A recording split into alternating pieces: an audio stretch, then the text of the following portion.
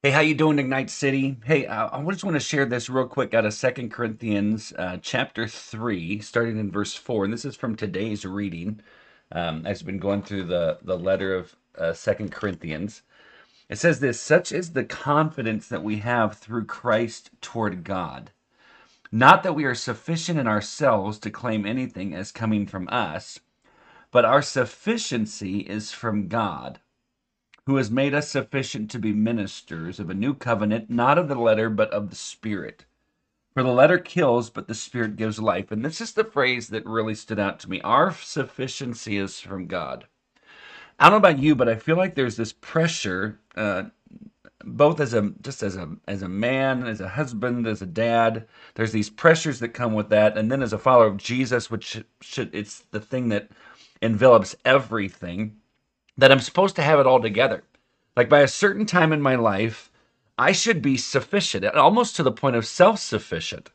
That if there's ever a point where I struggle with something or my thoughts are kind of attacking or I'm having intrusive thoughts that have nothing to do with Christ, or if I have a struggle, if all of a sudden there's this thought of coveting or lust or whatever, these things that come up, I sit and go, gosh, okay, so I should be better. And so then I try to work myself into being better. Well, guys, I don't think that that's the point.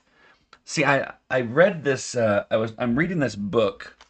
It's called Lead by Paul Tripp, and he says in it, he says, a war of desire and motives still goes on in all our hearts, and will only cease when our Savior has welcomed us into His final kingdom.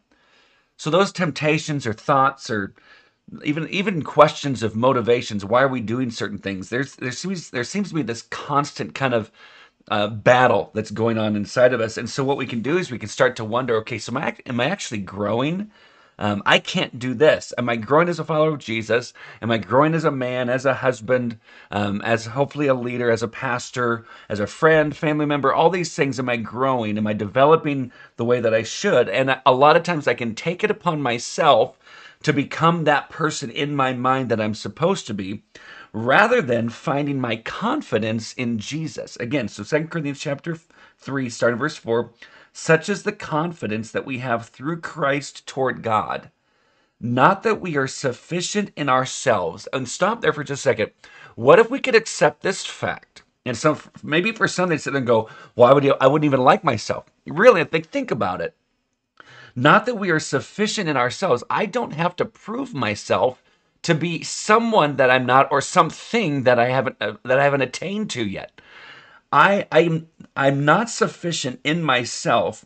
But he goes on to say, to claim anything as coming from us, but our sufficiency is from God. In other words, God is involved. God's involved in our lives. God all day, every day is moving, and in his sovereign plan and in his divine providence, God is providing everything that we need, whether the good or the bad, whether it's the bright side of his providence or it's the dark side of his providence. Guys, he's providing everything. He is the one who gives us our sufficiency. He gives us everything that's necessary. And then Paul connects it to his call as a minister. And that word minister in the Greek is diakonos. And it's the word for deacon. So it's this ministry that God's called us to, this idea of serving others, my sufficiency in serving, or my sufficiency in me being a pastor for our church community. That is not in and of myself. There's no sufficiency that I can muster up or create in and of myself. It all comes from God. And what a beautiful thought. God involved in my life. God's involved in your life. He's interweaving everything. I mean, he's interweaving himself into our daily lives. Every step we're taking, he's with us. Every decision, he's like, we can ask him, God, what do you want me to do? Everything necessary to live a godly life, he provides. He gives us wisdom so we can make wise and right decisions. He gives us grace so that during those times where we feel like we've failed, that God's saying, but my grace is sufficient, for my power is made perfect in weakness. Guys, it's about him being the one who supplies our sufficiency. So in other words, we can't do anything unless we're abiding in him. And it comes back to John chapter 15, where Jesus is the one who brought up, unless we abide in him, we can do nothing. There's nothing that we can do if we don't abide in him. And our abiding in God is not a sign of weakness, but it's actually a sign of wisdom. It's this statement of us understanding I can't do things on my own, but in Christ I can do all things through him who gives me strength. It's a reliance upon him who is our sufficiency. He provides our sufficiency because he is the ultimate source. He is what we actually need. Friends, I hope this is an encouragement to you. It was to me. Love you guys more than you know. We'll talk soon.